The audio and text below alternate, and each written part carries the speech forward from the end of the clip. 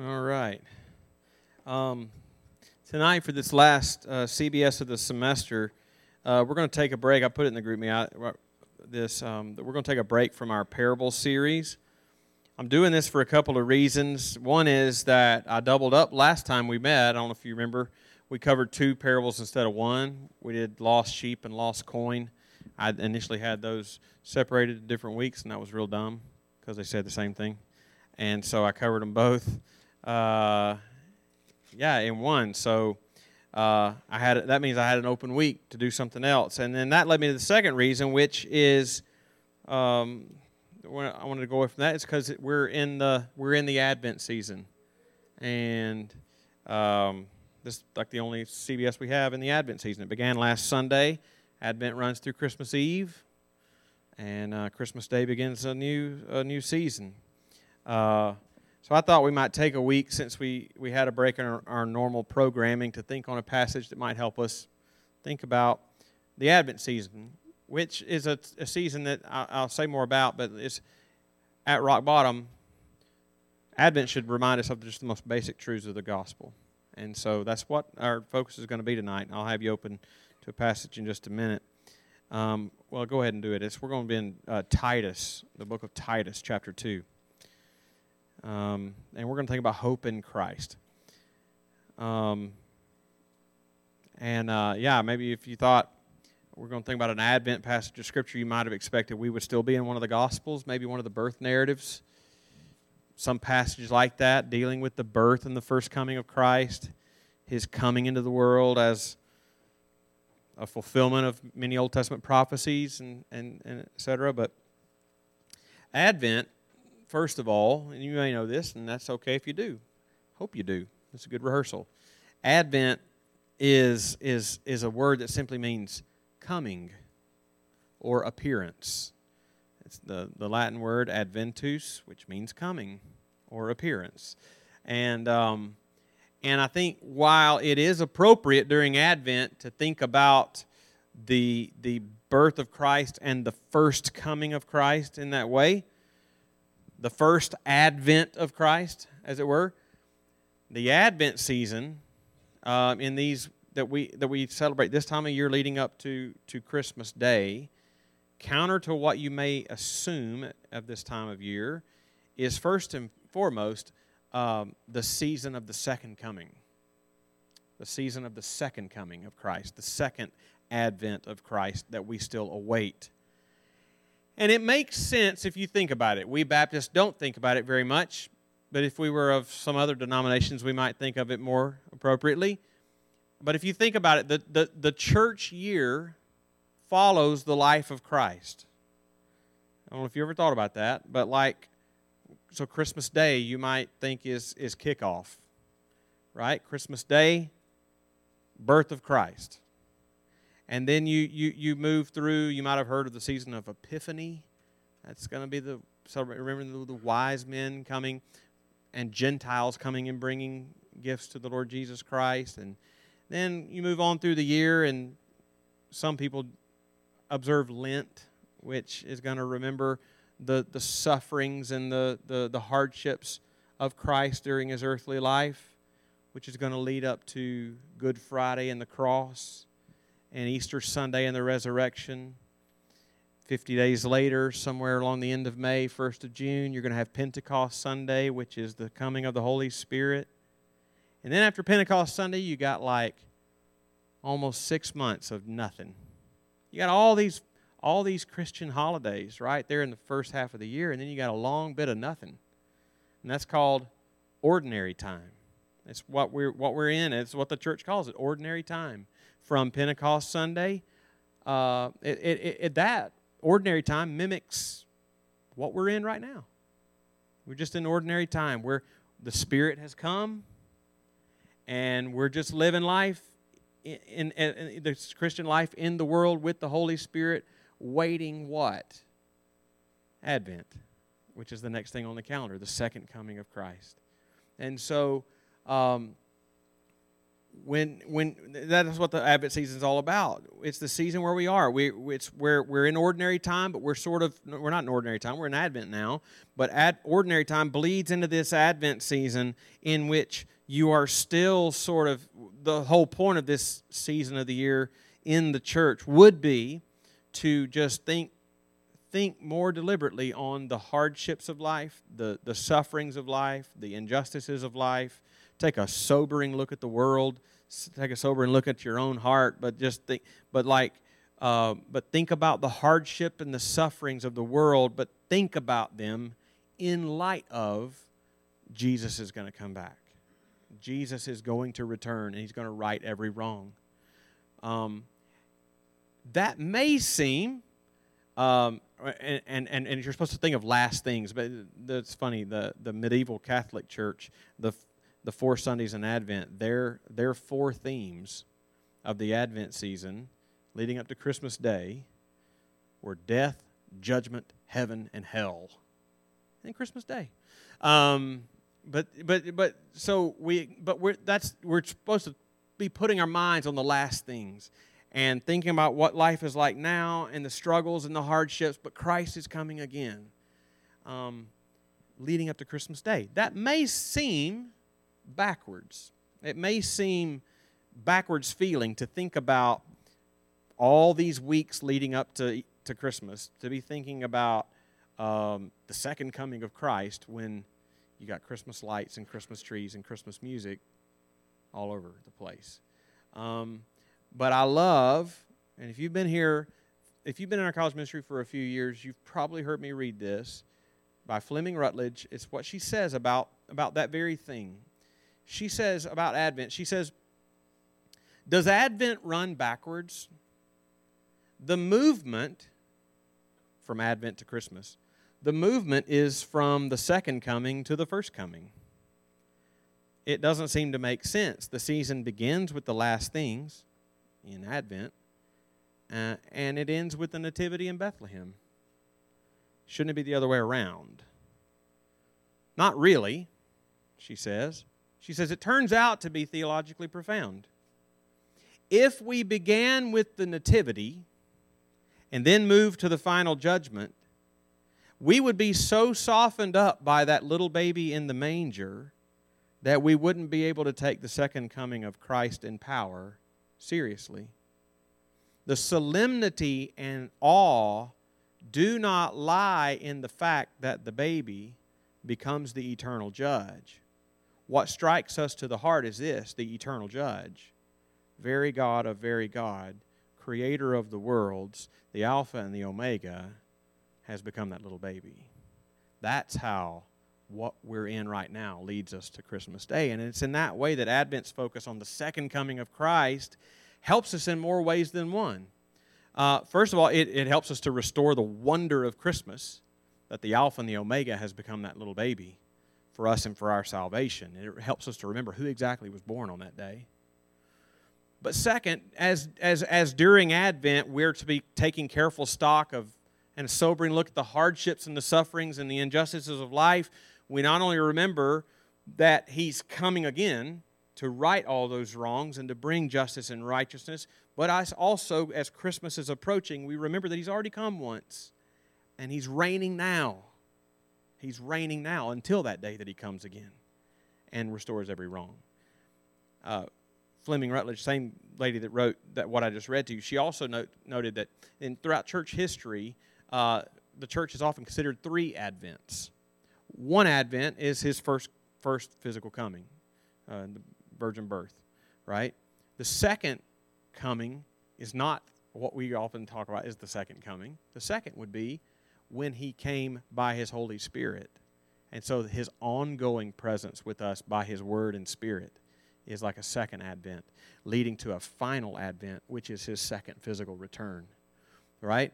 And so we're going to look at this passage in Titus 2 that I love, not just because of the simple but powerful gospel truth it teaches, but also for today because it captures, I think, those 3 senses of Advent. By the way, this is a passage that and a message that we looked at few of you may have been here, but I noted that we looked at this passage almost a year ago during the Advent season here, but I think it was after graduation was over and y'all had already gone home. So a few of you may have been in town when we looked at this, and for you it may sound familiar. But if not, I think most of you you weren't here for that. I thought we'd look at it again tonight. This is a text that I think about every Advent season, and I love it because of the simplicity of it. It presents so simply the most basic truths of the Christian faith. The ones that we need to get in our bones, the ones that we need to become instinctive in the way we think in our thoughts about the gospel. I think this it mirrors those three aspects of Advent because it's going to remind us of what Jesus has already done for us in His first Advent. It's going to remind us of what He's doing now in the present time by His Word and Spirit, and also what we look forward to at the second Advent when He returns. So, hope we have in Jesus. So Titus 2, 11 to 14 is what we're going to read in just a moment. I'll go ahead and tell you what we're going to think about. He's going to describe how complete a salvation Jesus has brought, and we're going to think about salvation past, present, and future. That's the 3 points. Salvation past, present, and future. In other words, there is a salvation that He has already accomplished for us fully. There's an aspect of salvation that He is now accomplishing right now in us. And there's also an even greater aspect of salvation that Christ will bring to us when He returns. So that being said, salvation past, present, and future. Something He's already done for us, something now He's doing in us, something He will bring to us. Titus 2, 11 to 14. Paul writes, "For the grace of God has appeared, bringing salvation for all people, training us to renounce ungodliness and worldly passions and to live self-controlled, upright, and godly lives in the present age, waiting for our blessed hope, the appearing, the advent of the glory of our great God and Savior, Jesus Christ, who gave Himself for us to redeem us from all lawlessness and to purify for Himself a people who are for His own possession, who are zealous for good works." Let's pray. Lord, that is Your beautiful gospel in short form. And we believe that it is Your holy, inspired, inerrant, infallible, sufficient, clear, authoritative, and necessary word. And again, we never tire of asking every time we come to this, because it is what it is. We wouldn't dare come to it without asking for Your help and for the eyes to see the truth in it, and minds to understand it, and hearts to embrace it and love it, and wills to obey it. Our eyes and minds and hearts are feeble and weak without Your help, blind without Your eyes to see. So would You give us those things? Give me the help that I need to teach, and please give us all ears to hear what the Spirit is saying to us in the Word. I ask in Jesus' name, amen. All right, so I've already laid out the things I want us to see in those 3 aspects of salvation.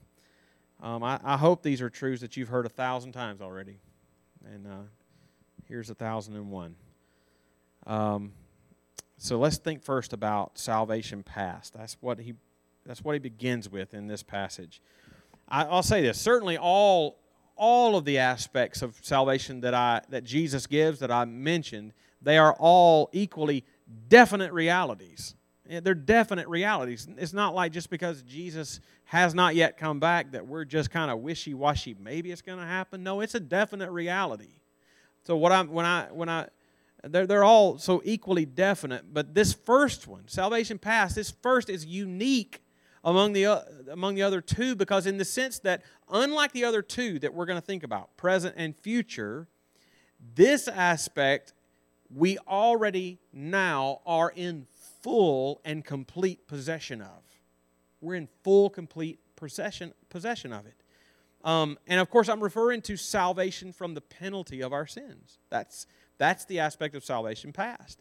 The Apostle Paul begins these verses by reminding us of what Jesus has already accomplished for the salvation of everyone who puts their hope and trust in Him. So he begins in verse 11. For the grace of God has appeared, bringing salvation for all people. Okay, now Paul is not saying, despite initial appearances in that verse, that literally all people will be saved. I mean, you might say, well, it says salvation for all people. He's not saying that, because that would run completely contrary to the testimony of the rest of Scripture, even things that Paul himself wrote. Paul's not stupid. Paul is adamant throughout all of his letters, and the rest of Scripture agrees with him, that no one is saved apart from explicit faith in Jesus Christ. You know His name, you know who He is, you know what He did, you know who you are, you know your need, you repent, you put your faith in Him. That's how a person is saved. That's how Paul himself, the same guy who wrote this, wrote Ephesians 2, by grace through faith we've been saved. The Scripture is also clear, that also links up with here, that everyone who does believe will be saved. Jesus Himself said in John that this is the will of my Father, that everyone who looks on the Son and believes in Him should have eternal life, and I will raise them up on the last day. Everyone, all who believe, all who look and believe. So when we read Paul say in Titus 2:11 that the grace of God has appeared, bringing salvation for all people, we shouldn't assume that he had a momentary lapse in thinking, or that he couldn't remember what Scripture taught, or he couldn't remember what he had already told the Ephesians. Instead, we should understand this, bringing salvation for all people, to be shorthand for all who believe, all who are trusting in Jesus Christ. If you were here this past Sunday, you know that this is not the only time that Paul has said something like this. We were just in Romans 5.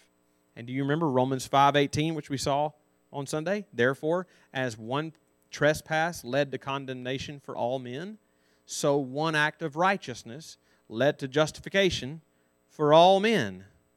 And I explained this on Sunday. I know some of you probably weren't here, but some people look at that verse, justification in life for all men. Some people look at that verse and think, well, all men in the first part literally means all men. Condemnation for all men. Well, that's literally true. So wouldn't it mean the same thing in the second half of the sentence? Justification in life for all men? So you're consistent between, in the same verse, all in all? But Paul is using, we saw it, Paul was using shorthand in that because we looked at the verse right before it, which says, those who receive the free gift. That qualifies the all in the justification in life. What he's done in that verse is created two categories of people, in Adam and in Christ. And the representative of each of those covenants works on behalf of those in those covenants. It affects all people within that category. So yes, all people without exception are condemned, but not all people without exception, but all people who repent and believe are justified and have life. That's what he means in Romans 5. Similarly, he says in 1 Corinthians 15:22, as in Adam all die, so also in Christ shall all be made alive. In Adam all die. All in Christ will live. That's precisely what he means in Titus 2:11. And what do all those, according to this, what do all those who trust in Jesus Christ receive? Well, first and foremost, they receive salvation from the penalty of our sins. This is a reality that's already happened. Something that is true of you right now, you have fully in your possession right now. If you grew up in church, this is like it's probably the 300,000th time you've heard this. I know I'm not telling you anything new. But I also know, through just being a college pastor and through being a part of your life, and Katie through talking to people, me talking to people, I know that so many of you still struggle with deep anxiety over whether or not your sins are forgiven, even after you've trusted Christ. There's a reason God, in His mercy and His grace, has put you in a church where you hear the same things over and over again, that He has fully paid for all your sins.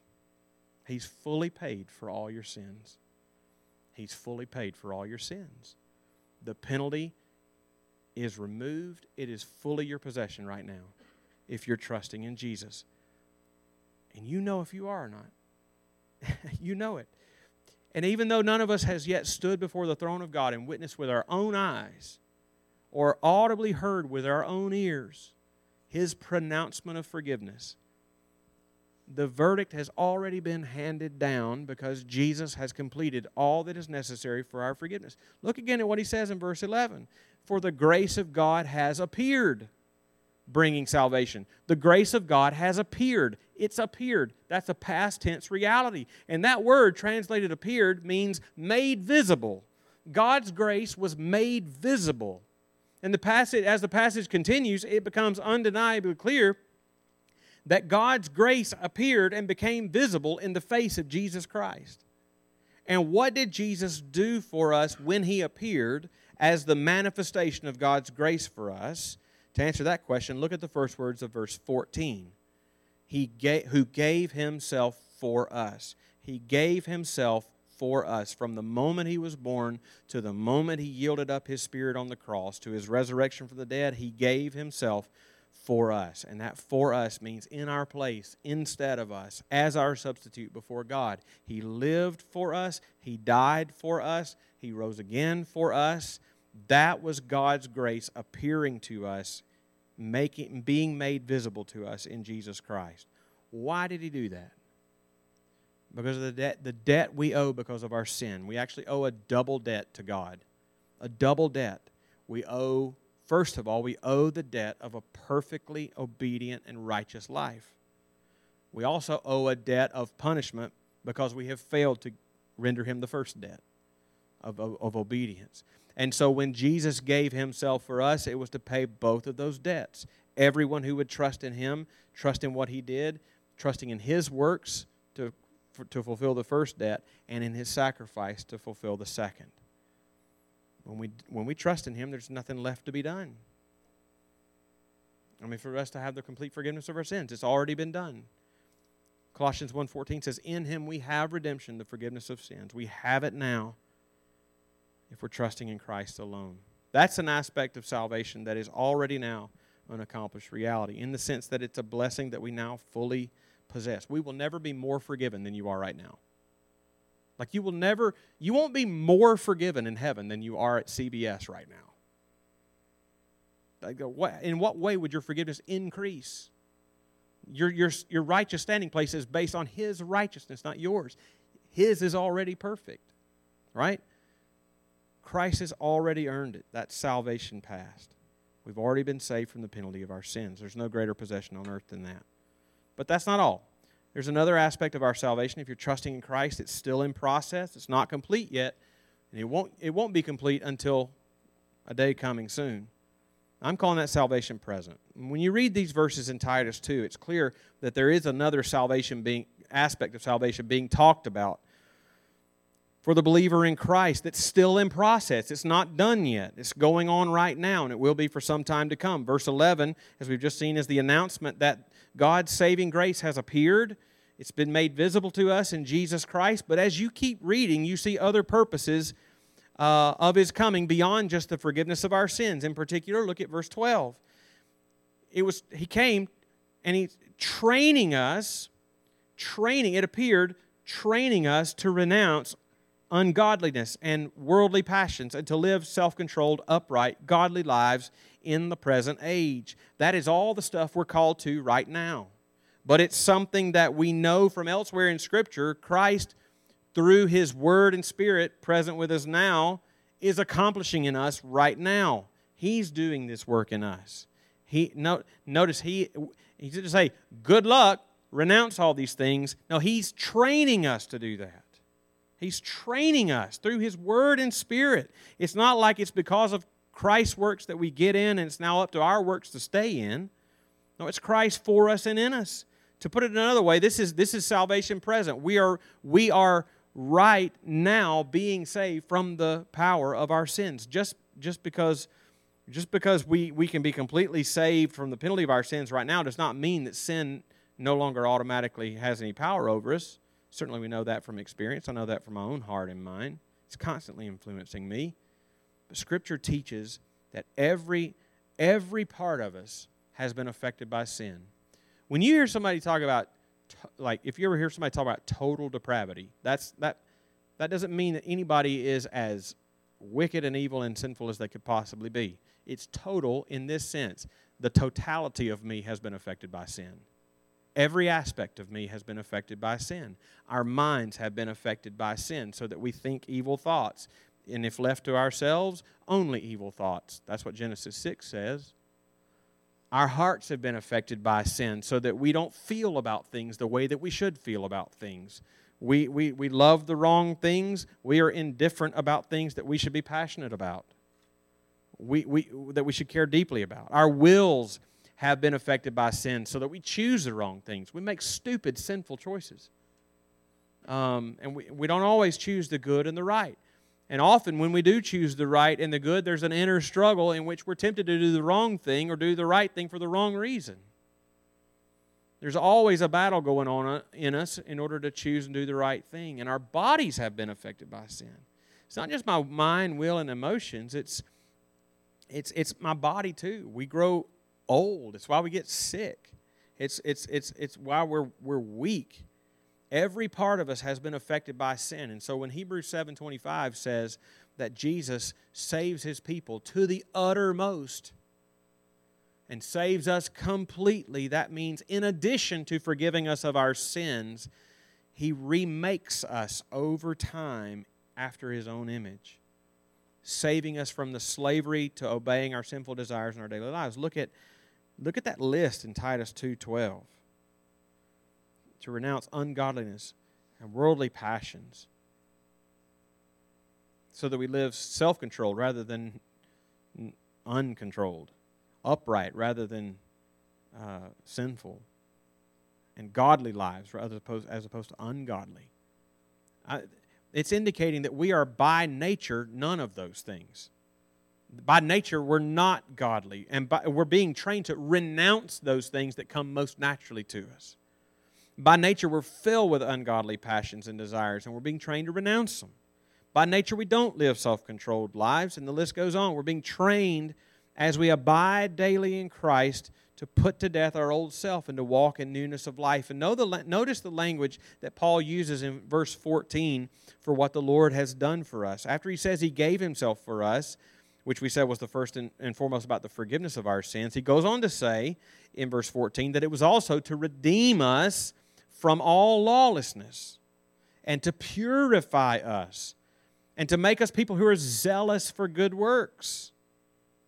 That's what we're being and ought to be. It's not always a perfect trajectory, but a steady progress over time. It's going to have dips and foibles, but I mean, like, we're going to increasingly walk toward Christ in those ways through the ordinary means of grace of reading and studying His Word, prayerfully asking His help to walk in obedience to it, immersing yourself in the life of His church. Ordinary. God uses all of these ordinary things to do amazing things in your heart and mind, which is saving us increasingly from the power of sin. That's salvation present. It's not complete yet, but it's moving toward the appointed goal of God for our salvation, which brings us to the last point here. We've talked about salvation past, being saved from the penalty. We've talked about salvation present, being saved from the power. And you could probably tell me the last point. The verses also point to salvation future, which is going to be saved from the very presence of sin. Looking back at our passage, notice the vantage point of the whole thing. He's talked about Jesus giving Himself for us and the forgiveness that He's brought to us. He's talked about how right now we are His by His grace in us, seeking to live increasingly godly lives and Christ-like lives, renouncing those things. But all the while, those two things are going on. All the while, looking at verse 13, we are waiting for our blessed hope, the appearing of the glory of our great God and Savior, Jesus Christ. The grace of God has already appeared in the first coming of Jesus Christ to save us from the penalty of our sins. His Word and Spirit is with us now, increasingly working in us to save us from the power of our sins, but we're also waiting on His second physical advent to save us from the very presence of sin. Verse 14 says twice that Jesus, did you notice that when we read it? Two times in verse 14, he says that he saved us for himself and for his own possession. For himself, for his own possession. Twice in the same verse. Do you think that's trying to get our attention with that? And we're right now, we are that. We are his and we are his own possession right now if we're repentant of our sins and trusting in him alone to be our Savior. But there's a day coming, the Bible tells us, in which we will be his people in a uniquely different way in his physical presence. Jesus famously told his disciples in John 14, I'm going to prepare a place for you, and if I go and prepare a place for you, I will come again and take you to myself, that where I may be, you may be also. You ever thought about that? I'm going to prepare a place for you. When I was a kid, I remember thinking, what's he doing? Like, is he building something? Like, what kind of place is he preparing? It wasn't until a lot later that I think when he said, it dawned on me, what chapter am I in? John 14. What's going to happen just a few chapters later? He's going to go to a cross. It's at the cross that he prepared the place for us. Like, he's not up there building my mansion. He prepared my place, and he prepared your place as your substitute on his cross. And when he rose from the dead, the door was unlocked to it. And Revelation 21 tells us that when that day comes, that he comes to take you to himself, that it's going to be a place, Revelation 21 says, where no sin, no evil will exist in you, outside of you, anywhere else. It's going to exist nowhere around us. Like, it's going to, even more amazingly, it is not going to exist in me at all. It's not going to even dawn on me to think a sinful thought. Like, maybe it's just because I know how sinful I am. That blows my mind. Like, in other words, the future of our salvation is going to be a place, a time in which we will save from the very presence of sin. I mean, I think we are, I know we are. The Bible says it. You may not want to admit it, but here it is. We are so beset by sin. We are still so corrupted by it. It's hard even to imagine what that's going to be like. And I think whatever if you could imagine a world without any wickedness, without any deceit, without every good will be loved perfectly, every evil will be hated perfectly, every moment. If you could imagine what that would be like, if you could just imagine, really, what's that going to be like? However you imagine it, it's going to be greater than that. Because even your imagination stinks. And mine does too. Weakened by sin. But on that day, we're going to know by our own personal experience that we have been saved to the uttermost. To the uttermost. I really hope this Christmas that you will think about it in view of the reminder of his second coming that is held out to us during these Advent weeks, and realize all that was meant when those shepherds and those angels announced to those shepherds in the field that a Savior had been born. It's a salvation greater than we could ever imagine. It's held out to every undeserving sinner who repents and believes. Let's pray.